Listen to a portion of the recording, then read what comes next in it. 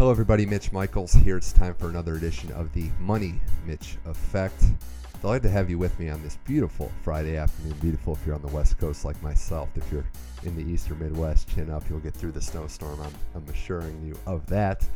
But thanks again for joining me on this sports podcast special show today. We're going to talk tennis with associate editor at Tennis Magazine, Nina Pantic. Nina is a professional in the tennis sports industry. She's an editor at Baseline. She has an interesting backstory. Born in Serbia, played college tennis at both UCLA and Missouri. A lot to discuss with her, how she got into playing tennis, what it was like traveling a lot as a youngster, and developing her career in the tennis world. We'll also talk about Indian Wells 2018, some of the best storylines going around in tennis right now, what she thinks of Serena Williams' comeback, all that and more. It's Nina Pantic on the Money Mitch Effect. Thanks for listening. Let's start the show.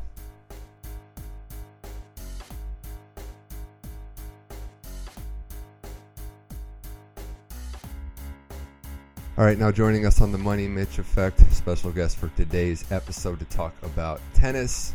Indian Wells taking place right now in Palm Desert, Palm Springs, California.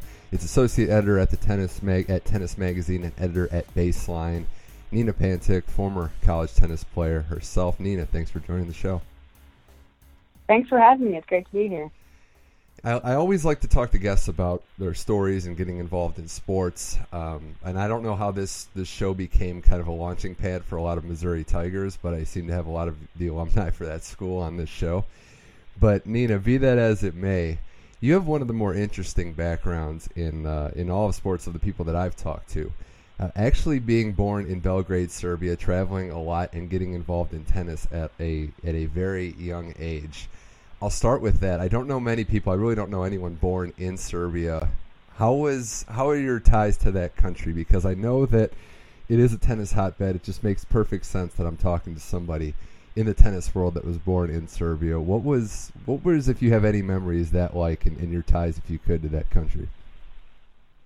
Yeah, I mean, it's kind of a unique situation. I was born there, but I only lived there for about 2 years. I left when I was really small. So other than the fact that my parents are totally Serbian and they speak Serbian and I speak it, I can't really connect myself to players like Novak Djokovic and Ivanovic, but I grew up obsessed with Monica Seles, who also is from there. And then she became an American, so I feel like I was more like that in the sense that we got our citizenship when I was about 18. It took a while, but I'd say I'm definitely more American than anything now, but the Serbian thing is a big part of my life because, I speak it and I relate to it and, I understand the Eastern mentality a bit more than maybe some players or some definitely Americans would. Right, and if I have this correct, your parents were professional volleyball players. You played tennis at a Yeah,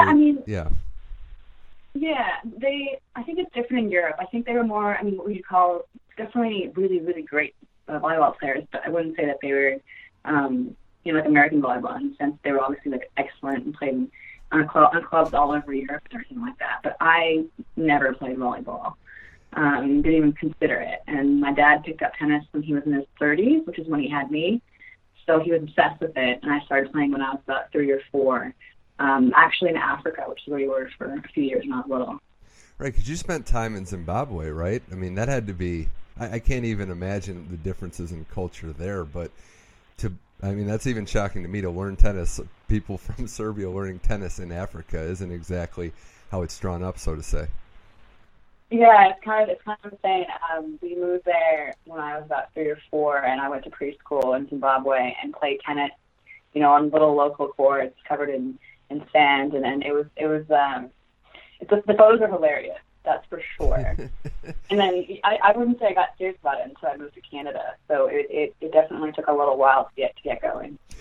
Well, and I always wonder, because kids, especially with athletic backgrounds, athletic families, play a lot of different sports. But what was it for you that made tennis stick, that wasn't just a sport to play with your friends, that you really enjoyed it, that you wanted to, at a young age, consider taking it seriously? Yeah, I think it's definitely the parents. Because my dad was so into it, and he really picked up a passion for it so intensely that it was just something we did. And my older brother as well played, so it was a family thing. I was so little, so you don't really think about it, I did tons of other sports. And I was very active, running and gymnastics and all kinds of stuff. But tennis was the only thing that I did consistently. And I think it's probably because my dad was my coach and it was a family event. And tournaments are more fun when you have everyone kind of involved. And from an individual sports standpoint, it's one of the more disciplined sports. I mean, I don't think people outside the tennis world realize how much practice it takes to get good. Even if you have natural ability, you have to be playing. You have to be playing year-round. And are you surprised that you were able to stick with it? Did you just love it from the beginning? Did you have ups and downs, or was there just a steady love throughout?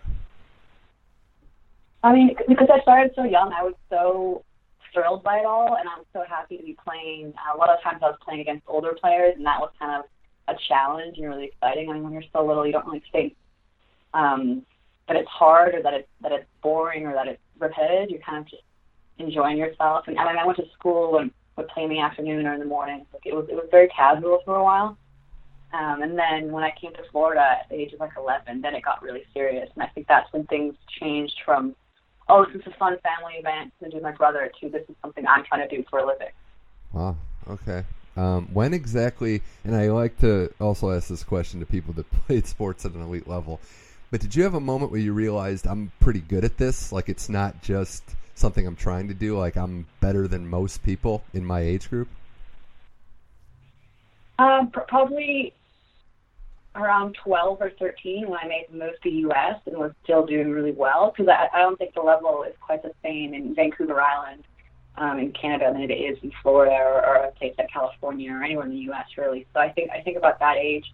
And then when we made the switch to homeschooling, it kind of became like everything. It's kind of when you invest into it and you're playing nationals and you're playing maybe ITF tournaments and things like that, and things start to really pick up. I'd say about, teenage, like right when I became a teenager, like 12, 13. Okay. And just a little aside here, Nina, I wanted to ask you, someone also working in tennis, why do you think culturally, I mean, do you think it makes that much of a difference to where, and we've seen it for generations, it's the homeschool, it's the move to Florida, I guess groundwork of these elite level players from America. A lot of them, the Andy Roddicks, even back to the Agassiz and what have you, they left their homes at a young age to go to academies. It's a big commitment for anybody to make, let alone a 12, 13-year-old. But why do you think that model has worked, and do you think we're going to continually see that going forward? It's hard to tell what works and what doesn't, because even I became a college player, I'm no Andy Roddick, but I think each player is different, each family is different, but the level, like when you decide to dedicate your life to a sport, like that I think that's kind of a thing between all of these players, young players. They make the decision, maybe the parents help them when they're little, and they decide to invest. And something like homeschooling, moving to an academy is a huge move. But when you're young, you don't really think of it. You're more excited for something that's, what's next, something that's changing. Oh, I don't have to go to school anymore. Like, oh, this is amazing. I get to go and play tennis, hang out with my friends, and play tournaments and travel. You're not thinking this is a huge choice I've just made. It depends on the age you are, I think, and it depends how good you are. Absolutely. Nina Pantic, Money Mitch Effect. She is the associate editor at Tennis Magazine, editor at Baseline as well. Nina, you had a great high school career. I believe you were ranked number 4 in the entire country, and then go to UCLA, which, if I have this right, you were in Florida for about 7 years before you went to college, so you actually had the chance to set up some roots for a little bit? Yeah, Florida is probably what I would consider home at this point. I've been there, I guess 11 or 12 to 18, and then my parents are still there, the same house we had when I was a teenager. So Florida is definitely a big part of my life, and a big part of my tennis life for sure.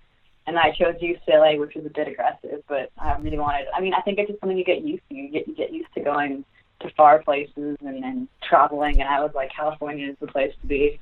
Right. I don't think you had the traditional college freshman homesickness, like you had been used to moving and living away from what was considered home. Yeah, I think I was pretty comfortable right away living at UCLA.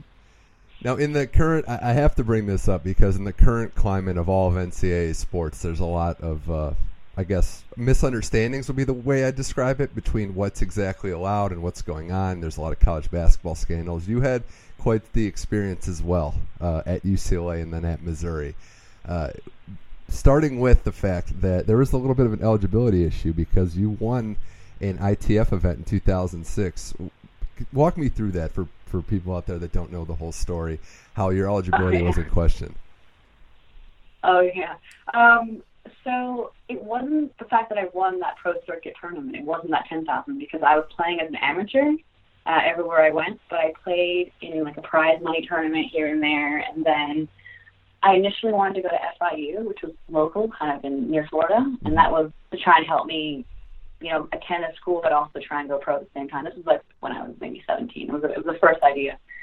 And then we thought it would be better to just admit, like, okay, I played prize money tournament. I mean, it wasn't a significant amount of money, but just because we talked about it openly, it became a big thing. And then it ended up being at UCLA, in which I committed to a full year or so later. It was, I think, six or eight dual matches, but I played the whole fall season. It's weird because the rules changed so much. I think things have changed a lot because that was 2008. I think things have changed a lot. I think you can accept a certain amount of money. I think you're allowed to do a lot more than you could then, which is frustrating now for sure. But back then, everyone kind of handled it really well, and I thought it wasn't a huge problem, luckily. Yeah, and you ended up having a good career at UCLA. It's also what piqued your interest, right, in tennis journalism, and that's where you started covering tennis and sports in a print format? Yeah, I started writing a blog-style story about the tennis team. That was actually a lot of fun, and I didn't really think about journalism as a serious option until I think my senior year. I was an English major, but it didn't really cross my mind as tennis journalism for a long time. Even though I was doing that blog and having fun with it, I don't think that really crossed my mind as a serious career for a while. It's interesting, too. I find that a lot with people that get started in sports, especially athletes, is they find something enjoyable. They don't consider it a career right away, and then it just piques their interest. And in your case, not only did it pique your interest, but when you were looking at potentially transferring and getting getting a master's and then playing again, you thought, hey, wait, I'm good at this journalism thing, and it just made sense that a school like Mizzou was there for you to go and play tennis. Yeah, I would have graduated UCLA a little bit early, and then the goal was to try and cram in a grad degree with some kind of scholarship. And I was looking at a few options, but some of the programs are longer than others. And Missouri, the one thing that was appealing was that they give their journalism students hands-on experience. You get bylearns, you get clips, you get to actually produce real news versus just practicing. And then the program was pretty new, and they had a new coach, and I kind of vibed with them. And I've never really been to Missouri. I didn't know what to expect. But when you're thinking of going there for a year, you don't really worry about where am I going, what am I doing with my life. It was kind of a logical grad school journalism degree choice, more so than tennis. So not only did you live in, I think, 3 different continents, but you've hit basically every region of America, with Missouri being the third one. Yeah. And Missouri was awesome. It was one of the best. I think I was there for 2 years in the end. It was one of the best 2 years of my life, easily. Oh, yeah, I'm familiar. I went to school in St. Louis, so I made a couple of trips to Columbia back in the day. Life was so affordable. Yeah, life was affordable. Everything was easy. Everything was spacious. It was a good time. Everything was spacious, right, except the airport. Spacious. Well, yeah, that could. There's room for. Yeah, but what's interesting about that too is your story basically, I'd say the phrase outsmart the NCAA. Like, a lot of people have issues, but you use the system to your advantage to get an extra year of eligibility to play tennis while getting a master's degree. Yeah, I didn't know that was an option. One of my closest friends in college at UCLA did the exact same thing, and I didn't know that was even an option. And kind of she did it first, and then I think a few other players have done it, of course, probably since then, for sure. But I didn't even think that was something you could do. And then when I figured it all out, and obviously there's advisors at UCLA, and their biggest goal is they want you to graduate. They don't really care how or when or why, but they want you to graduate. So everyone was really supportive. Even my coaches at UCLA, everyone was a big supporter for this whole process, and it was actually pretty seamless. As long as you get the credits in, you graduate, you can use another year, you can become a grad assistant, which I only played at Mizzou for, I think, like 5 months, and then I was a grad assistant, and that was a blast as well. Wow. Nina Pantic, Money Mitch Effect. As we continue along here, were you when you finished up at Missouri, did you know right then and there, or I guess while you were finishing up at Missouri, that it was going to be kind of hard to make a career as a pro, that it was going to go, you were going to go into journalism professionally? Did you have pro aspirations still? I think a lot of people understand how tough it is to make it at that pro level, but was that in your mind at all? No, I tried to do the pro thing at 15, 16, and maybe a little bit at 17, and then once I chose college, in my head, I decided that I wasn't ever going to try and play pro again. I played a few pro tournaments. They were complete, and it didn't go well at all during college. And then by the time I got to Missouri, it's just been so much time, and I think that my level dropped significantly. I wasn't happy with where I was playing, but when I graduated, I mean, there was no chance I was going to give it a shot at all at that point. Okay. I think things are different now, though. I think things are like, I mean, not that it was that long ago, but at the time it felt like if you don't make it at 16, like you're doomed. Well, now I think players are really taking time and using college as a stepping stone. Well, at the time, I didn't think of it that way. Maybe because I'm from Serbia, maybe because I wasn't raised in an American household, but we didn't think of college as a stepping stone at all. And now things feel a little bit different like that. Right, the game has changed, I think, just in the last 5-6 years, with more college tennis players having some success on the pro tour. It's still pretty top-heavy by players that didn't go to college and a lot of players that turned pro early. But I would say, yeah, you're right. In the last 5 to 6 years, it's changed a little bit. It's still hard to have that top-end success, though, if you don't turn pro. Yeah. Early. Yeah, it's and especially women versus men. I think the men have a little bit more leeway when it comes to turning pro later, but the women are still a little bit younger. But I mean, it's all good. I think it all worked out. I'd say so too. When you graduated from getting your master's at Missouri, was your first job at the Columbia Missourian as a sports editor? Was that the first official job? So, being a sports editor was actually part of the grad school. But like I said, they kind of try and employ you and have you do real journalism when you're in the program. So I was there for a year and a half, and then I did a little bit of newspaper writing, I did a little bit of newspaper design, I did a little bit of sports editing. I think I was covering football, though, which is a strange choice. But and then, because I was on the tennis team for a little while, so I think I tried to do other sports for a little while. But that's actually part of the program. It's considered a job, for sure, but it's not, I didn't apply for the job and get it. It was part of the grad school. Okay. We'd have to go back and look at some of those football stories. I think that'd be good. So then the first big break, so to speak, would be being an associate editor at Tennis Magazine, back where you're still currently doing work with. But is that January 2014, if I have the timeline right? Was that the first break? Like, This is a legit career now that I can make in tennis? Yeah, that's one of the most insane, crazier parts of the story. Is I was in a design class for magazine editing and design in grad school, and they make you, as part of the grad component, reach out and interview a real magazine editor somewhere. And it was actually for design, even though design is nowhere near my forte. But it was, one of those classes you do. And Tennis Magazine was the only one to respond to my emails, just asking for an interview.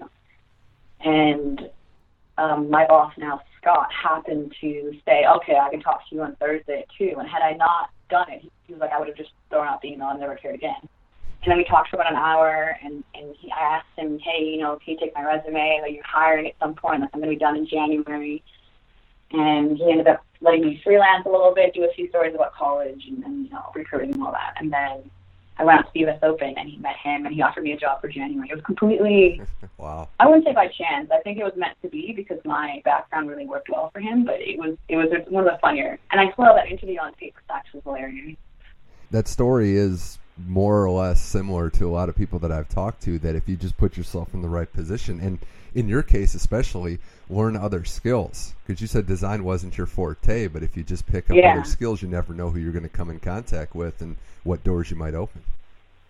I don't know if it would have crossed my mind to just shoot out emails to, the first email address you see in Tennis Magazine's, opening page. It doesn't seem like something that you should be doing, but it was just, why not? I feel like that's the case too, right? Like working in tennis or in sports in general, there's no real blueprint for just do this, and this, and then you're going to be getting a job. You kind of have to just find your own path and do things that, take chances. Yeah, definitely. It's you never know what's going to happen, so there's no reason not to try. I mean, had he ignored the email, okay, I probably would have tried again at some point. So now working at Tennis Magazine, Tennis.com, we're kind of all under the same umbrella. Which, by the way, I do have to bring this up. Tennis.com did the top 50 players of the Open era, which was a great list, great, well done, but very testy online. A lot of debates started over that list. I mean, you got to cause a little bit of drama at some point. It's hard. We knew that. I think we knew that the biggest one was Nadal was at number 3. Yeah. I think that one was. We knew that one was going to cause a lot of stir because his fans are really, really, really passionate. Yeah. But I mean, you have to put someone. You can't just say, "Oh, they're all number 1." They're all. It was. That was a lot of fun, and it's just something you have to stick to your guns and just go for it. At Tennis Channel, we featured the countdown throughout our shows, and the women's list, it was funny because both women and men, you knew Serena Roger were going to be number 1, and there was no real drama there. Mm-hmm. The women's list went about as expected, but that men's list, starting at, I think, 11 or 12, there got to be some debates, and then we saw, like you mentioned, Nadal at 3, and we're like, oh, here it comes. The Nadal fan social media backlash. It was all in good fun, but yeah, debates are interesting, especially in the tennis world. Yeah, there's nothing wrong with having a good debate. I think it's a lot of fun, and I think that was going to happen no matter what we did. Now, the other stuff that you get to write and some of the columns that I've read of yours, you cover a wide range of not just different topics, but different types of pieces. I've seen the traditional news breaking of recapping storylines to more think pieces and getting people informed what you need to know, those types of columns, and then some real fun pieces that experience the social side of things as well. Do you have a preference? Do you like having the balance of writing different types of columns, or do you wish you could do a little bit more of a certain genre? Yeah, my favorite thing is when you actually sit down with one of the players or whoever you're interviewing one-on-one, and you get to legitimately speak with them versus the awkward, large press conferences where everyone's kind of on autopilot. So any feature that goes a little bit more in depth, I prefer those. But then the fun, Baseline, which is baseline.tennis.com, is a little bit more of the fun, silly stuff, which I think people enjoy. I wouldn't say it's clickbait exactly, but it's more things that people, fast-paced, short. You're trying to get people interested in sport, which is also a challenge in itself. You're trying to make tennis appear as, like a really fast-paced, celebrity kind of juicy sport, which it is. But, it's a combination of things. But the features are a lot of fun, and so is Baseline, because you get a lot of attention, you get a lot of interest, you get a lot of laughs. Right. Anytime you get to know or get to understand behind the wall that they built up what a tennis player is like, I think that's pretty cool. And I also think, as somebody that played sports, I find this parallel too. You can disagree with me if you like, but it just seems like somebody in that athletics, like playing a sport at a high level like you did, you're able to understand the journalistic, the reporter type mentality of, I have a deadline, I have to do this. It just seems like it can be more seamless than other careers. Yeah, I think it depends. When you're on, it's not so much deadline. It's more you're trying to achieve a certain kind of story. You're trying to get a certain kind of angle versus just a match report. The score and what happened. And that's the most frustrating part, is just trying to get not really the access, but the right conversation. And then each tournament varies. You never know what kind of situation you're going to have, how casual or how serious. You're not about to sit down with Roger Federer every day. So it just depends. Depends on the day, depends on the tournament, depends on the mood of the player, depends on the mood of the media, representatives. It's all kind of a free-for-all. Right, getting an interview post-match or scheduling something post-match, and then they lose and they're in a bad mood, or they just don't want to do it. Yeah, there's a lot of moments in press where they're not in a good mood. They just want to go home. And you understand they've been playing tennis all day and they're not in the mood. It makes perfect sense, honestly. I'm trying to remember. I think it was 3 years ago at Indian Wells when Djokovic went 3 sets. He was going to do a Tennis Channel interview, and I think it was like Frantangelo. It took him 3 sets, and he didn't play well. He was pissed. He just walked off the court and didn't do the interview. So you start to understand why players, and it's their livelihood. When they have a bad day at the office, everybody knows. So it's definitely something to understand there. Well, Nina Pantic, this was great. Before I let you go, associate editor at Tennis Magazine, I just want to talk a little bit about the current state of tennis. Indian Wells this weekend, the unofficial 5th major, the big tournament here at Palm Springs in California, which you're covering, which you're at right now. What are some of your favorite, I guess, storylines going into this tournament? We have the returns of Serena Williams and Victoria Azarenka, the men's game with Federer back on top again, Djokovic back in the tournament as kind of a surprise entrant. What are some of your favorite storylines going into this edition of Indian Wells?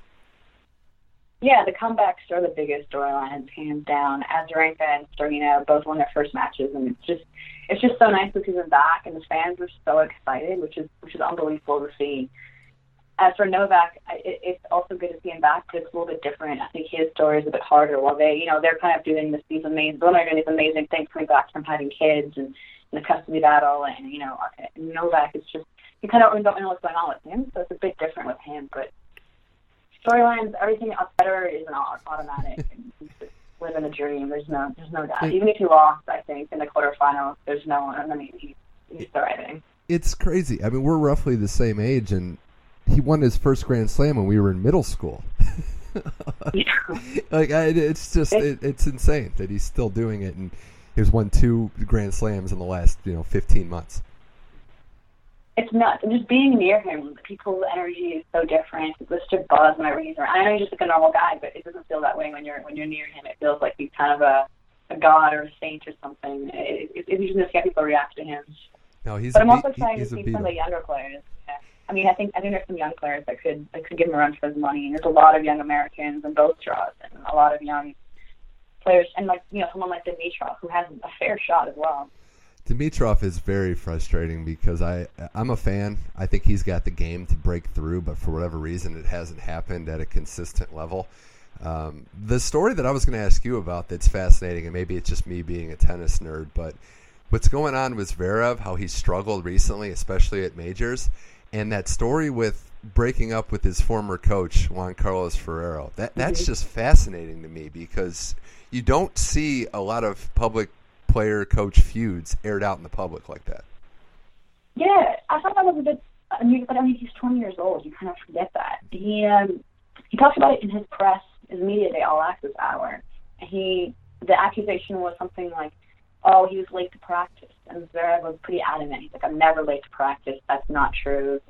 I'm late to dinner. I'm late to, maybe I'm late to the car, but I'm never late to practice. And that was kind of not awkward. I mean, everyone has their problems. And coach players, they change so much. It's hard to even, there's only a handful of people that have the same coach their whole career, if at all. Yeah. So the swapping so the swapping happens, the feuds happen all the time. I can think of a whole handful of people who had arguments and things, and he'll probably end up going back. Yeah, I also think that Ferrero is an interesting. He's not the traditional coach. He doesn't need to coach. He was the former world #1 Grand Slam champion, and he doesn't need to play neutral to get other clients. He's going to clap back, so to speak. Yeah, he'll be in demand. But I think Zverev is also in a similar position. He's clearly got a lot of potential here. So I think both of them, I mean, it's hard to really know. I mean, they're talking about it a little bit, but it's everything's pretty private, and that it's something that happens between them, and it happens between player and coaches pretty much every day. Well, I think the bigger story, too, there, in a broader sense, is that I love Roger Federer, Nadal, what they've done for the sport, Serena Williams, obviously. But we want to see those young players break through. They're not; these legends of tennis aren't going to be around forever, and we need to see some young blood pumped in and winning at a high level. And that's the frustrating part for both the men's and the women's games is it hasn't really happened yet. Yeah, it's a bit unusual, and it's a bit. You kind of wonder what's going to happen when Serena and Federer really do stop playing. Like, who is going to be in charge? And it's hard to tell, but I feel like this, these young players, Zverev's won a couple Masters titles. I mean, he's proved capable. It's just the Grand Slams he needs to figure out. The best of 5 set situation needs to get going. But it's kind of, I think once they actually do step down, things will be so different. So maybe it's just a matter of time. If I had to ask you right now, does Serena Williams win multiple majors before she retires? I say yes. Okay. I'm torn on that one because as legendary as she is, she'll be 35 this year, 36. It's tough. It's tough to win at that age in any sport. Yeah, but she's just not. Kind of like Federer. They're at a different level. There's something else at work here. It's not. The age doesn't seem to matter. I think when they hit 40, we can talk. Yeah, I think that might be a safe bet, although I don't know what athletes now are doing at 40. You have to wonder.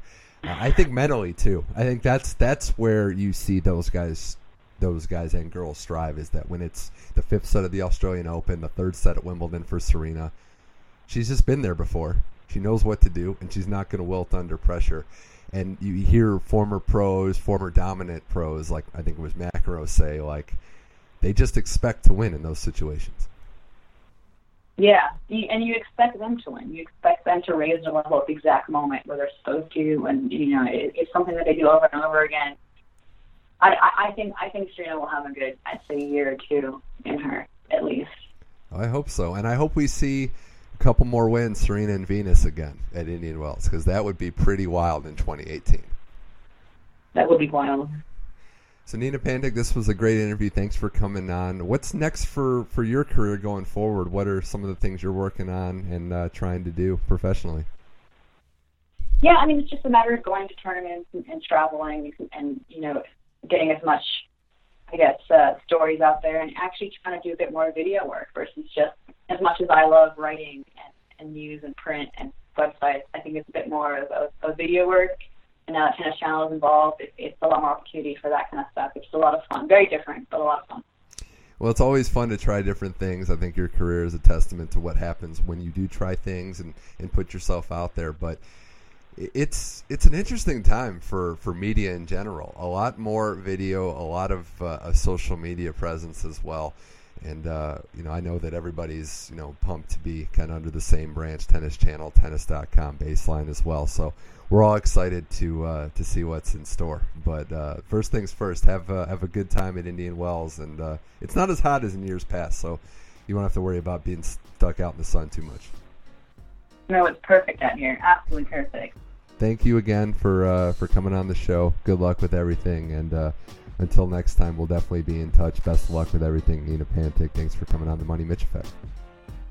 Great. Thank you so much.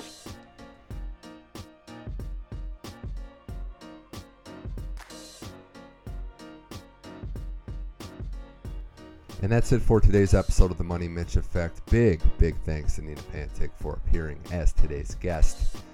If you have a chance, please follow what she does at Tennis Magazine and at Baseline. She's a great writer, great reporter, and a great tennis professional. Wish her nothing but the best going forward.